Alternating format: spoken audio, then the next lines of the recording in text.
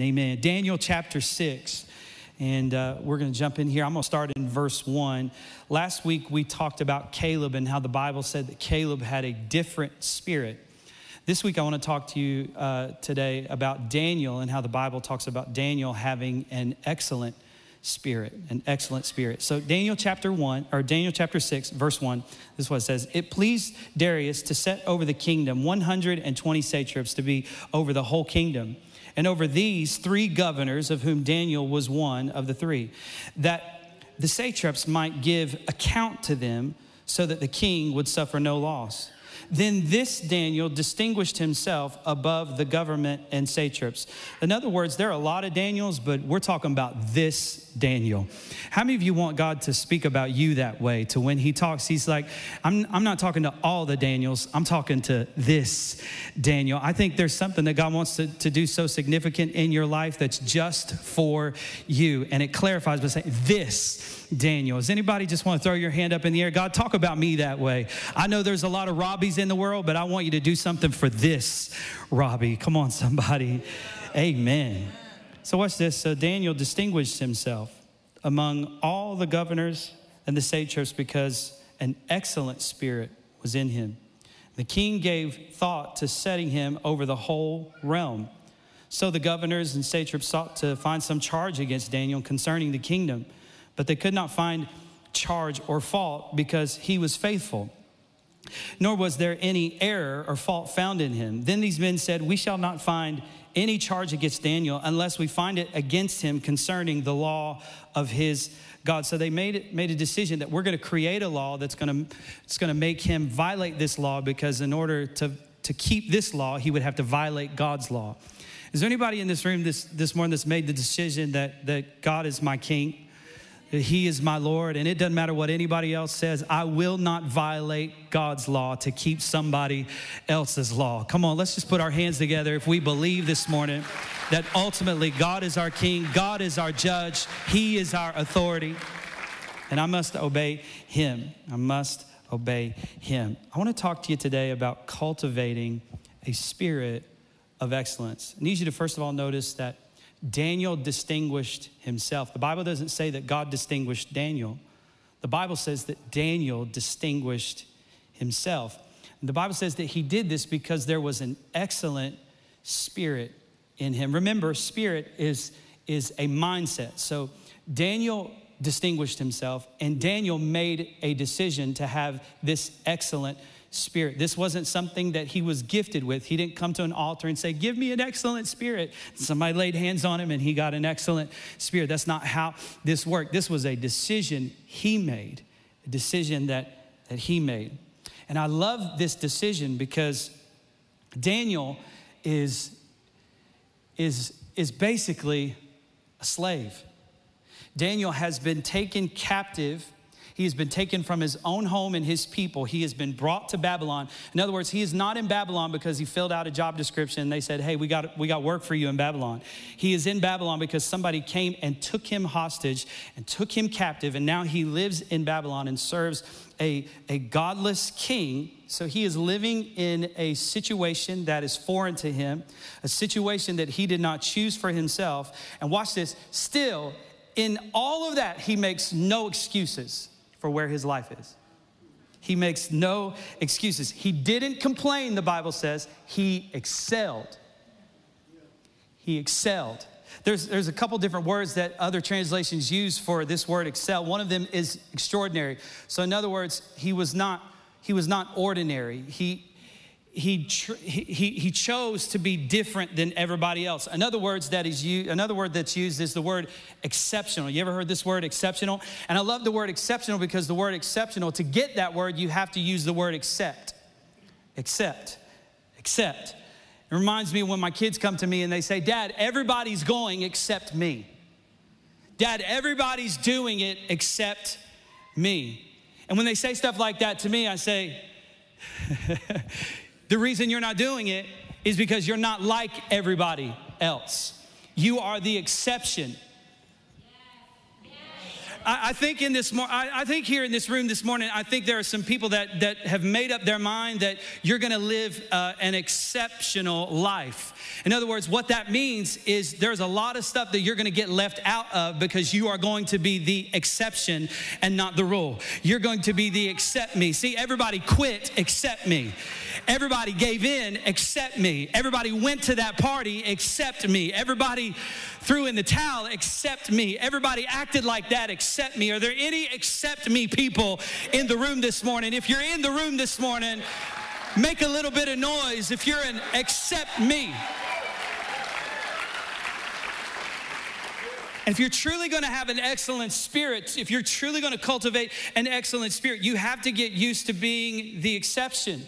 You have to get used to the resistance of not going in the same direction everybody else is going. Somebody came to me one time and they were like, man, Robbie, serving God is hard. And I'm like, wow, serving God is difficult. I'm like, wow, yeah, you should quit. And they're like, well, why? I was like, because God didn't call you to do hard stuff. God called you to do impossible stuff. Why are you doing hard stuff? If it was hard, that means you can do it, but you can't do it. So you need to be getting in the zone of where you're doing impossible stuff, because the just live by faith and not by sight. If you can see it, then everybody else can see it. But what God is calling you to do is do stuff that not everybody else can see, that not everybody else is looking at, that not everybody else is paying attention to.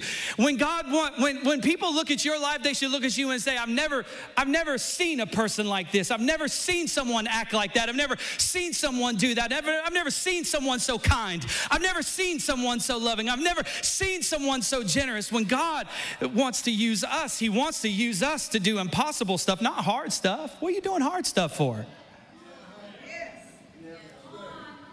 It's impossible. So for the believer who wants to have an excellent spirit, you better get used to the resistance. Because being the exception, choosing excellence, means that you are choosing. Jim Collins wrote a book years ago called From Good to Great. You're making the decision that I'm going from good enough to great. You ever heard somebody finish something, they're like, that's good enough. Or they're working on something, they're like, you don't have to finish that, that's good enough. I don't want that mindset as a believer. I don't want like a good enough mindset. I want to have an excellent spirit. The Bible says in Colossians chapter 3, verse 23, it says, whatever you do, work at it with all your heart as working for the Lord and not human masters. Do you know why that scripture is so powerful? Because the audience in Colossians 3:23 is not people who are frustrated because they're working at McDonald's. It's people who are in slavery. Like actual slavery. And Paul is telling them, hey, listen, whatever you do, do it as unto the Lord with all of your heart, because you work for God and not men. In other words, God is saying, if you're trapped in a situation, you better be the best while you're in this situation that you can be. God isn't saying, hey, wait to be the best when you get your opportunity. Wait to be the best when the doors open up. Wait to be the best when you get the job that you always wanted. Wait to be the best when all the circumstances line up to how you thought they should line up. No, God says, while you're in the middle of the most difficult circumstance you have ever faced, I want you to be excellent. I want you to do it with all of your heart, and I want you to do it for me and not for men. Ooh, that's really good. That's really good. That's how we begin to cultivate a spirit of excellence. And how do we cultivate that? We cultivate that by not putting God in the corners or the peripheral of our life. This is how most Christians live. Most people live. We live this life where we live either trapped by our past, or we live in this place where we're always thinking about our future deliverance. But very few people live in the moment. And the thing is this is the only moment you have. Excellent people have decided, thank you for the past. I'm glad you've got a future for me, but God, I need you to do something in my life today. I might not have Monday. I need you to move here today on Sunday. Today is the day of salvation. There's not another day coming. There's not another day promised. Today is the only day you have. Excellent people live in today. Most Christians live with this mindset of like, thank you for what you did. You got a future for me, but they miss the power of today. And we always live this life of like, it's coming, it's coming, it's coming. Deliverance is coming, change is coming, and it's coming, it's coming. Thank God for what he did and what we need, it's coming. No, I just have good news for you today. The reason the New Testament uses this word in the New Testament, so often the word called, it's suddenly, is because that's how God wants to work in your life. God wants to do things suddenly, in the moment. Not 3 months from now, not 6 months from now, not a year from now. Do you know what you need from God? You can get today. You don't have to wait until next week.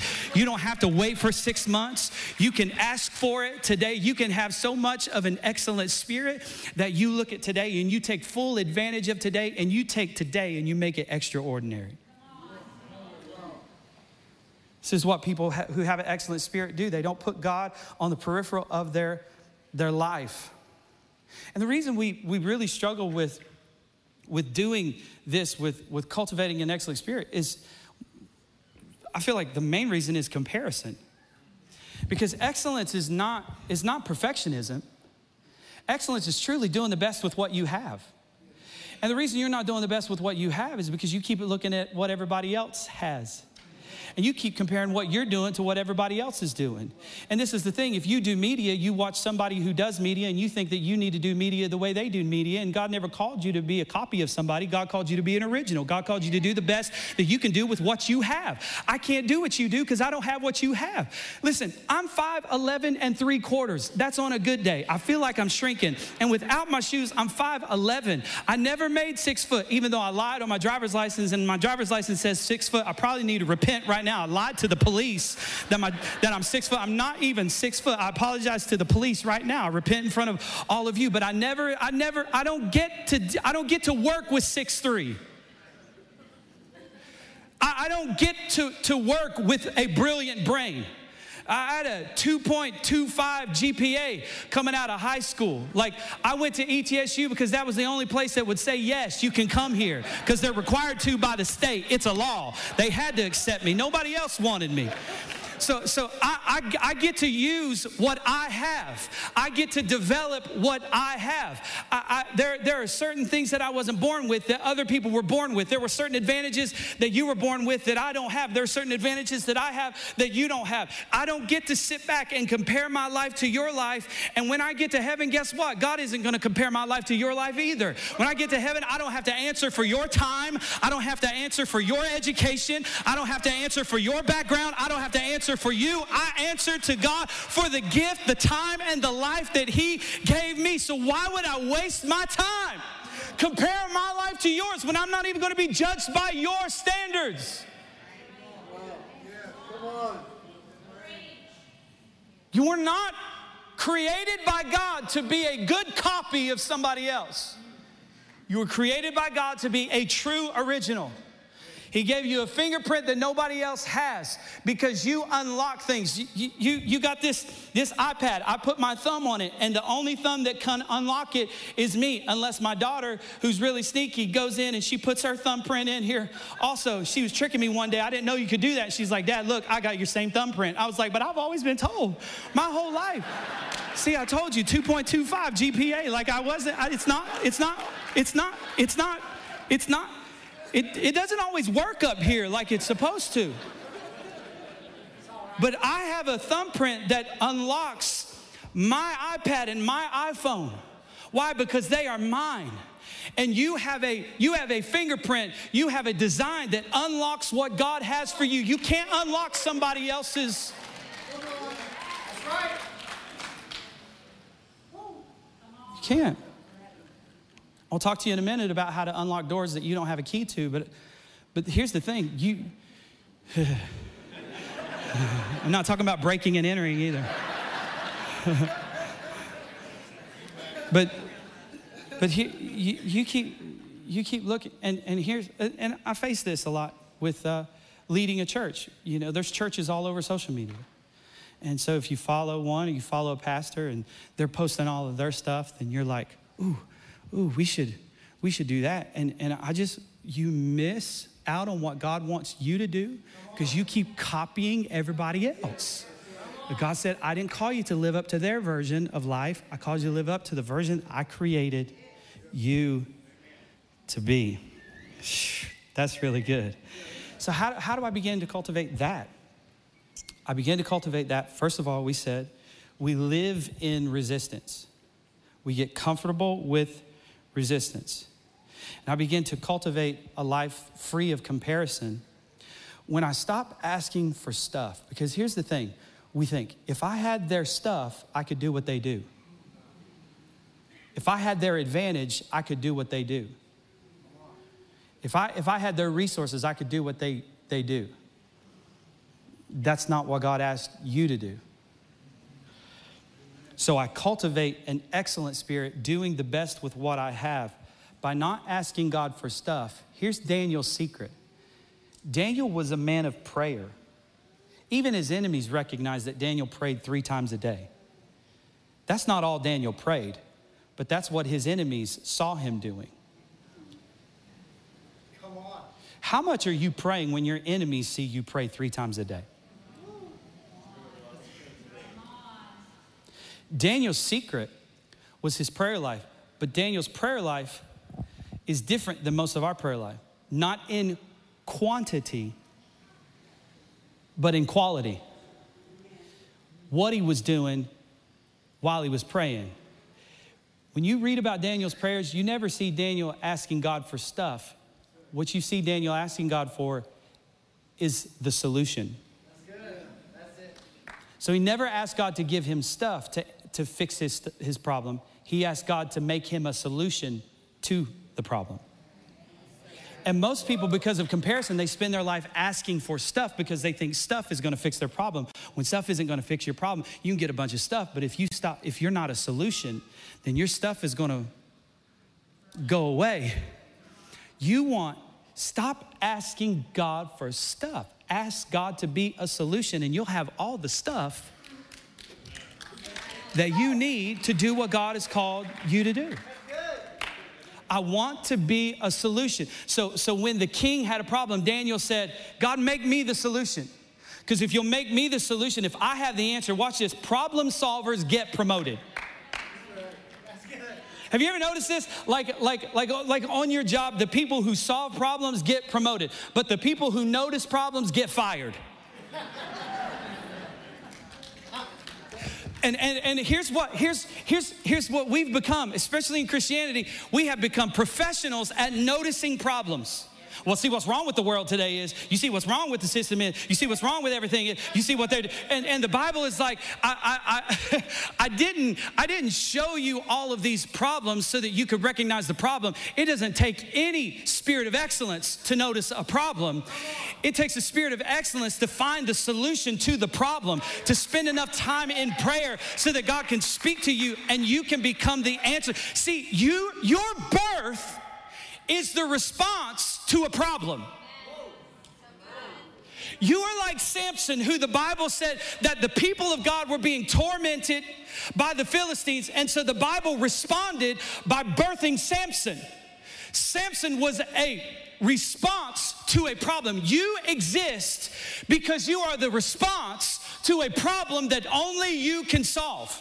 And if you would stop just noticing problems and pray and ask God, God, make me the solution to the problem, you would be promoted to the levels that you'd like to see. You would have the increase in your life that you would like to see. The relationships that surround you would be better off. The situation you are currently in would not define you, but you would define the situation. In other words, I'm not going to let the atmosphere tell me what it's going to be. I tell the atmosphere what it's going to be. How many times have I gotten up in this pulpit and y'all have had a bad week and you sit there with a sad face and not respond to anything, and I get up here and I put my foot down and I preach to the back wall until y'all start acting like you're actually here?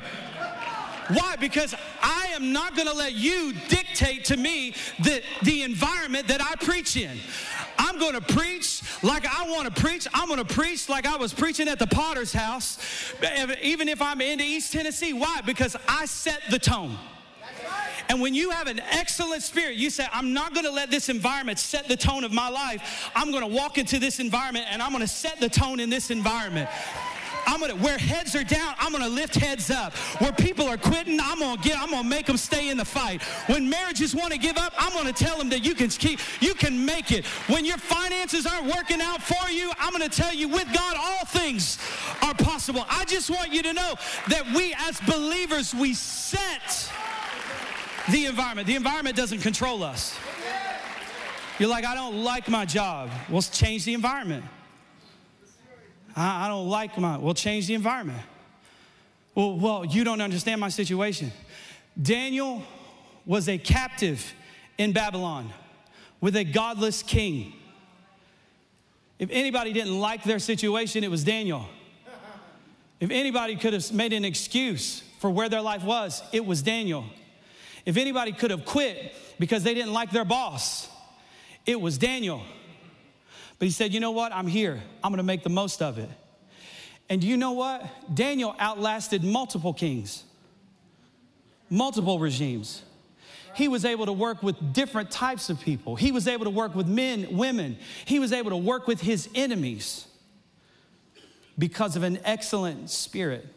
Because I refuse to let the environment tell me what it's going to be.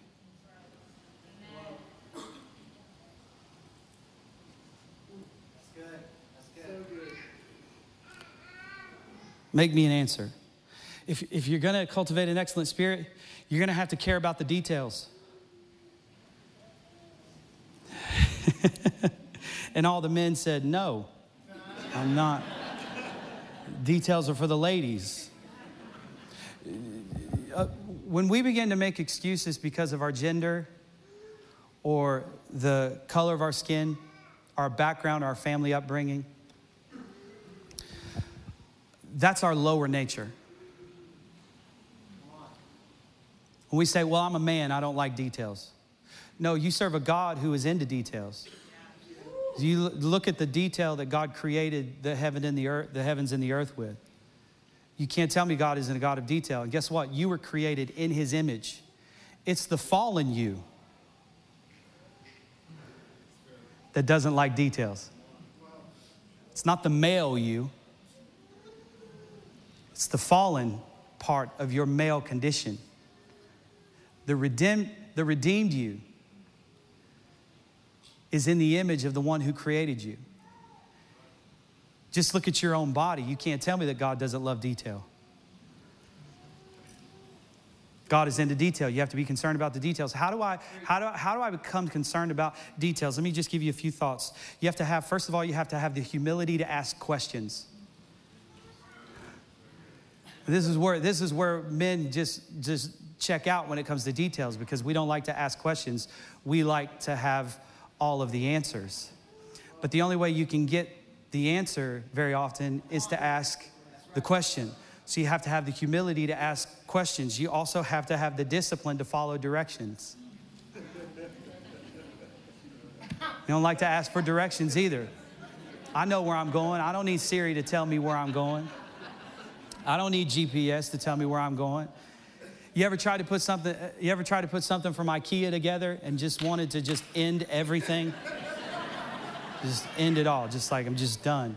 So I'd rather be in a car and just you run into a tree right now. Like I'd rather do anything. I'd rather take care of my dog.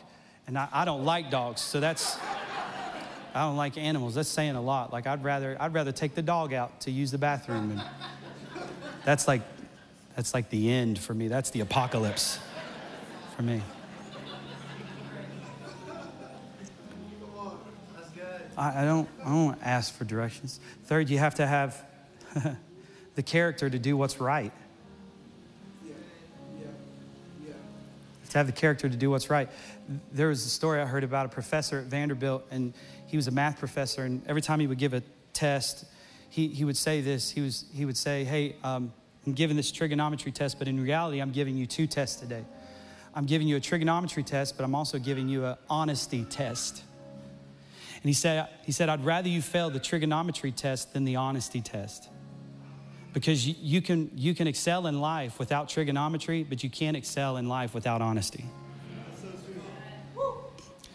You have to have the character to do what's right. See, we do what's right not because of the outcome. We do what's right because doing right is right. If you only do what's right because of the outcome, then you'll do what's wrong to get the right outcome. But if you do what's right to do what's right, then it doesn't matter what the outcome. You do what's right to do what's right. The character to do the right thing. And the endurance to finish, to follow through, to see something through to the end. If I'm concerned about the details, I have to see it through to the end. Watch this. Daniel chapter 5, verse 12, the Bible says, King Nebuchadnezzar appointed him, Daniel, chief of the magicians, enchanters, astrologers, and diviners. He did this because Daniel, whom the king called Belteshazzar, was found to have a keen mind and knowledge and understanding, and also the ability to interpret dreams, explain riddles, solve difficult problems. So he said, call for Daniel, and he will tell you what the writing means. Some of you are not getting called because you can't tell what the writing means, because you're not concerned with the details. The difference between you getting called up and not getting called up is knowing what the writing means, and you have to be concerned with the details. Another thought is this: you have to value practice. Anybody remember years ago Allen Iverson and his practice rant? Practice. I'm talking about practice. He said, I'm the franchise player. I'm talking about practice. Practice has to become valuable to you. You know, it wasn't luck that hit the forehead of Goliath. It was David's practice that hit the forehead of Goliath. Rehearsal and routine are so important to cultivating an excellent spirit. See, I can show you your future by looking at your routine. Rehearsal and routine are all about this. They're all about the ability to choose what I want most over what I want now. I have to make that choice every morning, because every morning I wake up, my body says, give me a sausage, egg, and cheese biscuit and a 20-ounce Mountain Dew. But in my heart, I want to look good at the beach in the summer. And so because I want to look good at the beach in the summer, I have to say no to biscuits and Mountain Dew now. Does anybody understand what I'm talking about? I just need you to understand, and just so I can brag a little bit, I have lost 23 pounds since Christmas from this simple choice. I'm not going to eat a biscuit and drink a Mountain Dew every single morning, because what I want most is the choice I'm making, even though now I'm thinking about cheeseburger right now. Right now. 1 Corinthians 9, 26 and 27 says, so I run with purpose in every step. Do you realize there's purpose in every step? See, when you have an excellent spirit, you put purpose into every step. When you're just living a que sera, whatever will be life, there's some of your steps have purpose, some of them are just like, they're just steps. But when you have an excellent spirit, there is purpose in every step. He says, I discipline my body as an athlete. He says, I'm not just shadow boxing. I'm training my body like an athlete to do what it should do. To win against them, I have to first defeat me, is what he understands. If I'm going to beat them, I have to beat me. If I'm going to win that battle, I have to win this battle. Does anybody hear what I'm talking about right now? And so he understood that even when I'm just boxing in the shadows, I'm not shadow boxing. I'm training my body to do what my body is supposed to do. Do you want to know why that Daniel was able to do what he was able to do? It's because prayer was his choice. Prayer was his pattern. Prayer was his discipline. Prayer was his routine. And so when a situation arose that he should have panicked in and that everybody else was freaking out over, he had already chosen prayer. He wasn't shadow boxing. He was preparing his life to do exactly what it was supposed to do when the time came. And the reason you're not reacting the way you need to react when situations come is because you weren't preparing the way you need to prepare when the situation wasn't there. Can I ask you this question? What if God gave you everything you asked for? Are you ready for it even?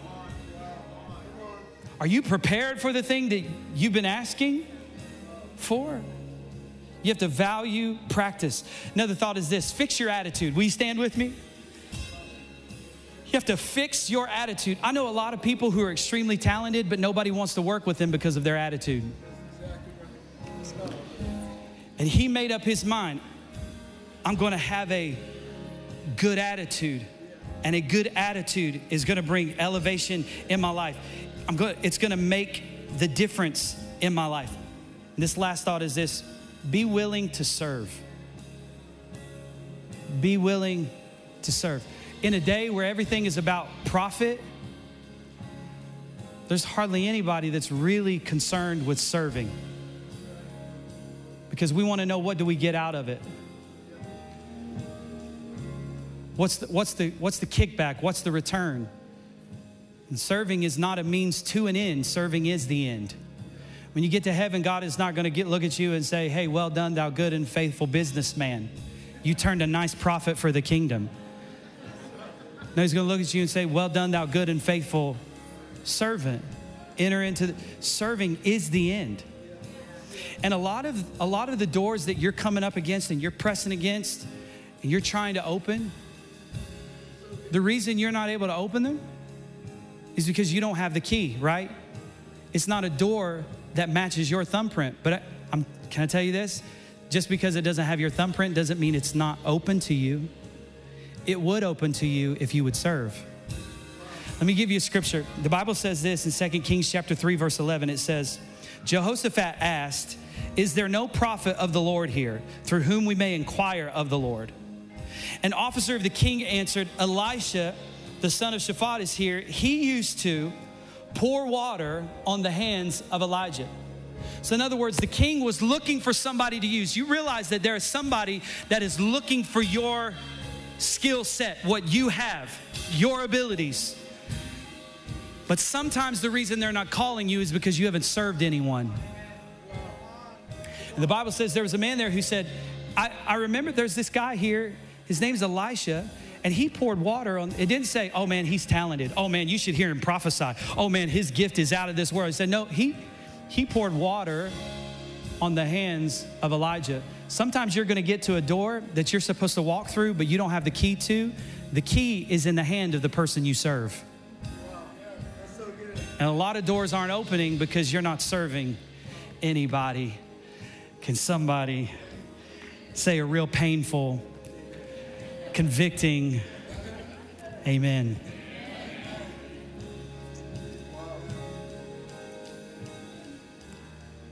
So why don't we? Why don't we choose excellence? Why don't we choose it? Well, because when you choose excellence, here's what happens. The Bible says in Daniel chapter 6, the moment that God started to elevate Daniel because of his excellence, people started to tear him down. They started to look for a fault. And I think most of us who have ever tried to step out, we've experienced this. Nothing will make your friends drop you like you succeeding. Nothing will make people walk away from you like you being elevated. And sometimes the reason we don't commit to excellence is because we know what comes with it. We know the losses of relationship. We know the attacks that are coming. And so we'd rather hide out and avoid the attacks than be who God has called us to be. It's like David, the Bible says when he was anointed as king, the Bible says immediately the Philistines they searched for him to kill him. It even happened to Jesus. As Jesus was being elevated in Luke chapter 4, he's preaching so good that people are like, man, this is amazing. This is incredible. But then they investigate a little bit further and they're like, oh, but that's Joseph's son. And so they begin to limit him because of whose son he was. Watch this. Because they didn't like that he was doing better than he was supposed to be doing. Who is this guy? His dad's a carpenter. He should have a hammer and some nails in his hands building my chair. but he's out here tearing down my religion with his mouth. Who does he think he is? People will always do that to you because anytime you succeed, you become a mirror for their failures.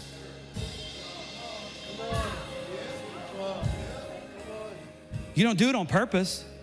You just do it because what they do is they look at you and they're like, how does he have the advantage when he should have the disadvantage? They were mad because who is this Daniel who's not from here, who wasn't trained like we were trained, who doesn't know who we know, he shouldn't have this kind of access. He shouldn't be gifted like this. He shouldn't be used like this.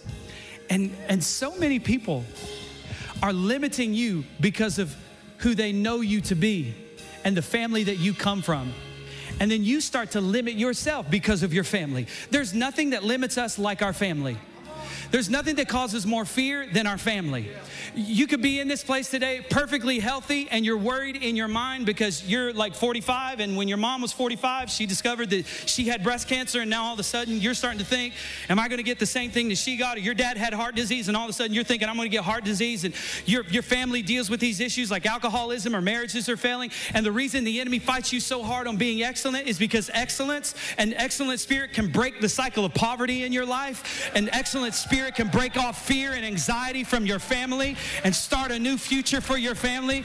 An excellent spirit can break the cycle of divorce that is plaguing your family. Listen, I want to say this to you. I know it might run in your family, but it doesn't have to run through you. You can stop it today. You can make a decision today. I choose an excellent spirit. I know that the enemy hates it, but I declare that I'm choosing it today. Come on, if you choose that, throw your hands in the air and say, God, I'm choosing to be of excellence in spirit. I want to have an excellent spirit in Jesus' name. God, we thank you for your word. Thank you for these moments together. Thank you for a smooth transition in the parking lot, seeing as I have gone at least 8 minutes over.